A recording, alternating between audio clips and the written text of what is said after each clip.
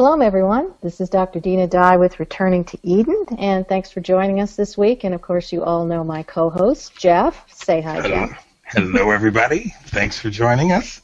So we're continuing on with with this whole concept of Adam, priest, garden, field. But before we get started, I just wanted to, a couple of things. I just want to make mention again on my website, foundationsandtorah.com.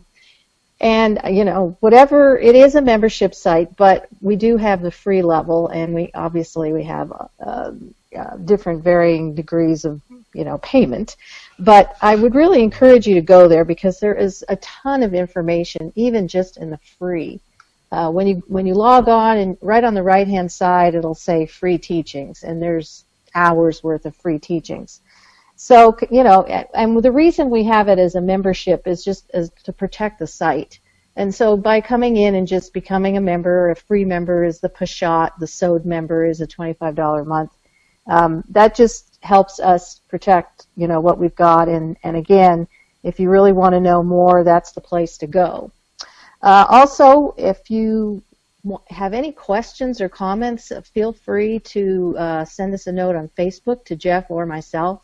We love to hear your comments and questions, and we're pretty good about answering them quickly, aren't we, Jeff? Well, yeah, I actually, let me just I like to jump out of the box here, guys. I get a lot of questions and comments from you folks in my either my email or message center on Facebook, but Dina's not getting your comments. We talk about this, and I've gotten some really amazing comments, and people are catching on to what we're talking about and blown away, and I see all of these things, but she's not seeing that. So don't hesitate to send her a message, private message her, email. We do have an email for the show. It's returningtoeden@gmail.com. You can send your questions there. We have ways for you to communicate with us, and I really do appreciate some of the comments that we're getting. I kind of want Dina to see them. I don't have time to copy and paste them all and send them to her. So please, send her your comments because then she can see what I'm seeing, and it helps us to even answer your questions better. And there's been a lot of questions, particularly on our podcast page too, Dina. People are leaving comments on our podcast. Folks, if you follow the podcast page, if you actually click it and follow it, then anytime we post a show, you're going to get an email about it. So, Dina, you were about to say? Oh, I just forgot, but that's okay. Well, one of the things is the questions help me as well. I'm working on the second book, which is all about this topic that we're dealing with now, the temple revealed in the garden. So if I see people asking questions, and especially if they tend to be similar, then I know we've got an area in which I can, help explain in the book. So it goes a long way to help me in my writing if I recognize what people, the kinds of questions people are asking. So. Well, Dina, and that's really kind of how it works, folks. Just let us know. Get in touch with us. Now, last week, quickly, I had an epiphany of sorts after the show. I wrote about it. I was sitting here adding the music and doing the editing, and I began to realize that in the ancient world, this whole concept of, you called it the tiered reality. Yeah. They would have understood this, and so we have to have that frame of reference. We have to have their frame of reference, being is that Eden was the place of it was a sacred place. Well, Adam look at but it was our garden. Right. Go ahead. So look at they understood a temple as a mountain, and they also understood a tree as the sacred sphere as well. So in that realm, trees and mountains are vertical. So a tree has a trunk, it's got roots, and it's got its canopy. It's the same tree. It's not any different. And so the mountain's the same. You got the summit, you got the middle, and you got the bottom of the mountain. It's still the mountain. It's one unit. It's just divided into three parts. And so if we can start looking at it that the temple context, the garden context, is three parts. So the field is the lower part. The Eden would be the summit of the mountain, the canopy of the tree, and the trunk would be the garden. So they're overlapping, tiered things. They're not horizontal like we're used to looking at, and you see that in Greek understanding. Everything's on a linear trajectory. This is overlapping levels. And so it's not any different. So what happens is Adam, of course, is exiled out of that sphere, the garden sphere. And I've actually talked about this in my book. So when you have the field is like it's anchored into the earth. And then on the other end, we have Eden that's it's anchored to the sky. That's its relationship, or to the heavens. But in between is this place called the garden that is suspended between the field and Eden, just like the trunk of the tree is kind of the connecting point between the roots and the canopy. So Adam has to leave the garden. It's a place because of ritual impurities. He has to leave the garden, and so we can't enter in until those ritual impurities are dealt with. So where does he go? Out to what we would call the field. Think of the bottom of the mountain, whatever.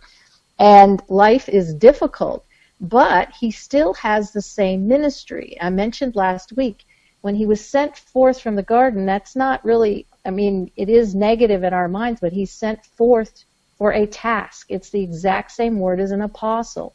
He's sent out into the field because he still has to cultivate the ground. That is his priestly ministry. So it has not changed. The question is, okay, what's he going to be doing out there in the field, and how does that apply to us? Well, I was reading Matthew 13:38. In fact, we talked about it beginning of the show, and it says, the field is the world, but the good seed is the children of the kingdom, and the tares are the children of the evil one. So in that place we would call the field that Adam is now in, we see a mixture of the weeds, right, or the good seed and the tares. We see this language of this whole garden concept. It's just not in the place that Adam was placed in. Correct. We're in a different sphere. Yeah. And this is also the place where Cain was killed. According to Genesis, I think it's 4:2. Right. And this is also the place where Satan was. He was 3:1. Just look it up in Genesis 3:1. So we see this place that Adam is now relegated to raise a family is a place of chaos and profane, and it is not set apart. And that's kind of what we've been talking about for several weeks now, folks. Dina, I have a question. Okay. When we talk about the seas, Leviathan,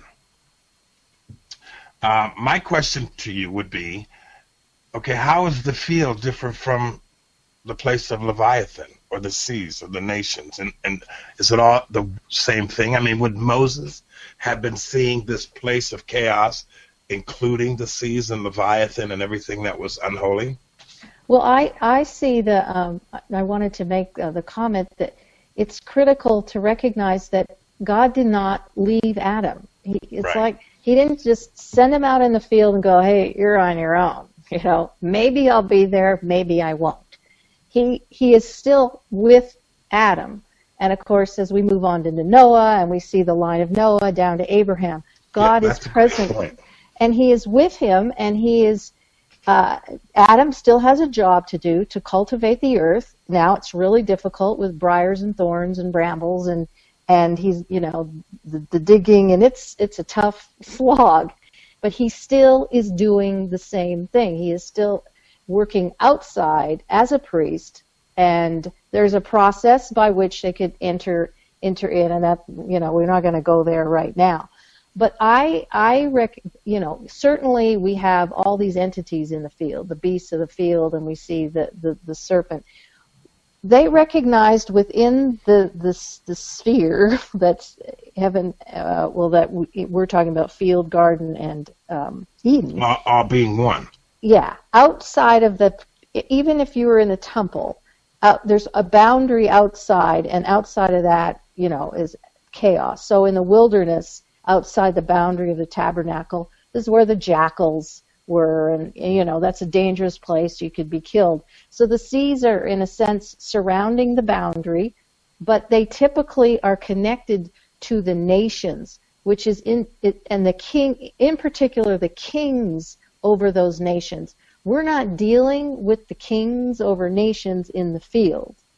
Okay, that Right. they are a separate realm altogether. Now we find this language all through the scriptures, and of course, in especially in the prophets, Isaiah, Jeremiah, and Ezekiel, when we see kings and empires coming against Israel and wanting to take, control of their sacred sphere, but they are of another realm that God will restore. And so when we see a time in Revelation when there's no more sea, it means that the nations have been dealt with, and now the nations have turned to worship God instead of their king, whether it's the Babylonian king, the Assyrian king.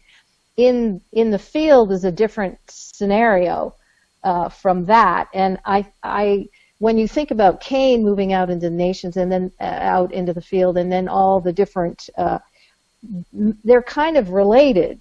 Those that are coming against Cain, coming against Adam, I see that as like human relationships. That the people that are there in the field are the ones that are related to Adam. As in, you think about Israel within her camp, how many times there was a division or a king that rose up within the camp who was evil. This is the kind of stuff we're dealing with in the field. We don't have to look very far because the field in our world today is Facebook. Yeah, there you go. Because the same, even though we're all brothers and sisters, we have all this animosity and all this division amongst us. And then we have the nations that want to come in and destroy us. I'm thinking of Amalek, and I'm thinking of Babylon and Assyria. Yeah. They want to come in. The picture that I get is the picture of Sinai, where Moses is up on the mountain. He's at the pinnacle. He's at Olympus, and I use that example because in that world, that's what with the exception of monotheism, all the gods were up on the mountains or floating around in the air. So what we're trying to say to you folks is, as we explain this to you, we're looking at this scriptural context through the eyes of those people. They would not have the concepts that we have, and that's what we've been talking about for 2 months now doing this show. You have to look at the scriptures from their eyes. I like how because you can reference the whole thing all the way up to Revelation. Mm-hmm. Because it's still the same lens that they're looking at all of this, the world as they saw it. Even with Yeshua walking on the water, we talked about this before. He is demonstrating that he is even taking authority over everything under the deep, or all of the nations. Correct. And that would have been important to the people of the first century, because who was the nations in the first century? It was Rome under Caesar. But they had to deal, not only, they're dealing with the nations oppressing them and coming against them, but the real reality is they're dealing with that oppression within the camp. So we have King Herod, he's doing all his crazy things. And then you just look at the temple itself, the temple leadership, and the chief priests and the elders, etc. They are oppressing the people. Well, so we can go back to the wilderness when you had all the ones that were Moses' cousins swallowed up. The infighting within the camp was really the catalyst for a lot of the problems they had. Yeah, and that hasn't changed one bit. I mean, no, it hasn't. To me, there's more problems in the camp than there is. I mean, I recognize the nations, the great oppressors, the great kings and rulers in that sphere. But within the camp, that's when it's difficult and painful. We talked about that earlier. That that's where the rubber meets the road, and you are dealing with brethren in that sphere who are weeds and wolves and things of that nature. I mean, it is. And it's because we were raised up in an imperfect environment, so we have all of the garbage, the dust, the baggage of that imperfection. As we even now, Facebook to me is a cesspool of this very thing, right? Because we see this infighting amongst brethren.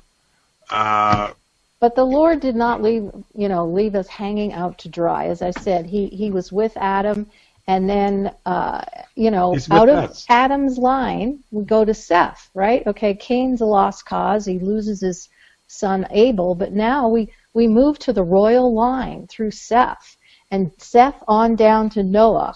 When it becomes so violent in the field, what does he do? He builds a temple, he builds an ark, and he preserves and protects Noah's seed. And all of this goes back to preserving the seed and protecting the seed in the place of God's presence, which is, of course, his temple, or his cosmic temple. So, and there, you know, the mechanism for forgiveness of sin that during all that time was, of course, the shedding of blood of an animal that would cleanse the altar and cleanse the individual. So the restoration from idolatry that's caused by, well, the idolatry causes the sin. There was a mechanism to deal with it, but it didn't work. I mean, it had a measure, but until Yeshua died and his blood cleansed, and he restored mankind and made him be a new creation and forgave sin, now that was the restoration of the garden. And so the garden is here now present with us, but it's an overlay, an overlap over the field. And so we live in the field, we got to deal with the stuff. However, the kingdom is alive and well and working, and we are called, just as Adam was, to be a kingdom of priests and kings and serve in that sphere. Well, we talked about that, and you were going to explain, the priesthood. I looked this up a long time ago and realized that the priesthood was really, it distinguished you from being in the wilderness and in chaos, being a wild beast, as opposed to a servant to the kingdom. Right. And you were going to talk about the Kohen and right. How that word meant foundation. Go ahead and explain that a little bit. Well, yeah. So the very root word of a Kohen, which is Hebrew for priest, is the word ken, which means yes. So if you know Hebrew and you go to Israel, you just say ken, and it's yes, and you're good. But it was the support or the foundation. It actually, you could, the very root of ken would be a stalk, so that which stands strong. And so the support, the foundation of the nation was the priest. And so in the temple world, the foundation stone was the rock. So now when we go to Matthew 16, and Yeshua says, on this rock I will build my congregation, and it has multiple implications, but ultimately Isaiah 51, I believe, is where it talks about Abraham and Sarah being the rock because they are of the priesthood and the kingship. And so it's on the rock on which the Kohanim will build the congregation. So the application in the New Testament is that the fivefold ministry of the help me out here, my brain went. Pastors and prophets and teachers and evangelists and apostles were like priests, the foundation, and they were the foundation from which the house would be built. So it's a very similar picture. So if we're looking at the lens from the ancient world, really the moment you accepted the reality of wanting to be purified and to re-enter the place, the sacred space, or re-enter the place where God dwelt, you literally had to become part of the service of the kingdom. And so, when the disciples went out to teach, that's the concept that they had, was to say, listen, what's going to distinguish you from being out there in the wilderness and out in one of the nations is your service to the king and your service to your neighbor, your loyalty to the Torah, to the instructions that represent the place that Adam was removed from.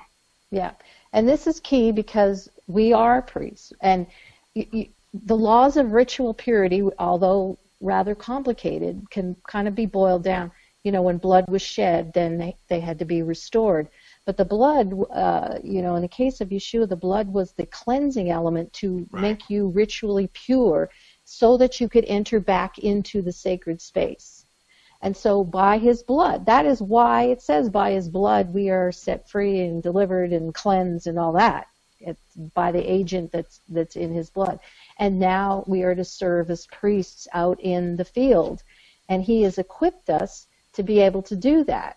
And we have a service and a ministry, and the question is, each person has to ask themselves, what am I called to do?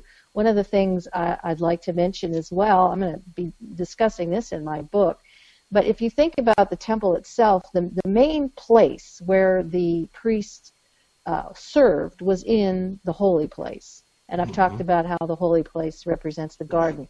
And there were three types of service that went on there. Right. The priests would trim the menorah and go through that whole service. They would apply put the coals on the altar of incense, and so that that whole service as well. And then the table of the showbread.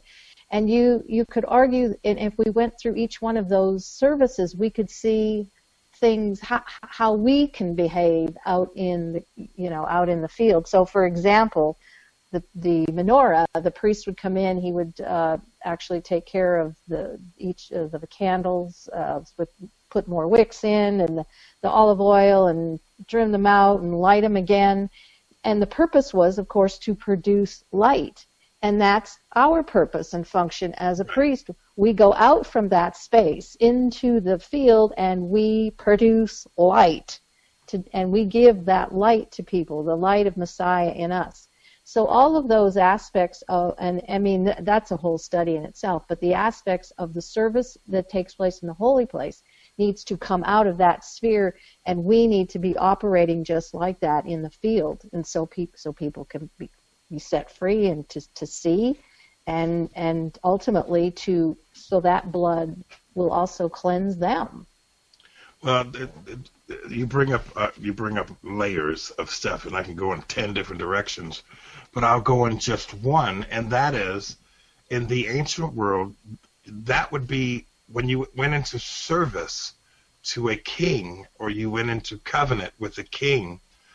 Your obligation was literally, it was a life or death issue. Right. If you failed, you and your family and everything that you owned could be burnt, destroyed. I think of in the Exodus, when they were out in the wilderness and they went up to Ai and they lost the battle. Oh, I'm thinking of Joshua. Jericho, yeah. And where he lost the battle, and then they took Achan out and they killed him, his family, and burnt everything because he was out of covenant. And that also, looking through the lens of the people of the ancient world, accepting Jesus Christ as Lord and Savior, and I'm not throwing anyone under the bus, meant that you were entering into that type of covenant in the ancient world. And it meant that if you failed to represent the Torah or the instructions of the kingdom, nobody could see your light. You became a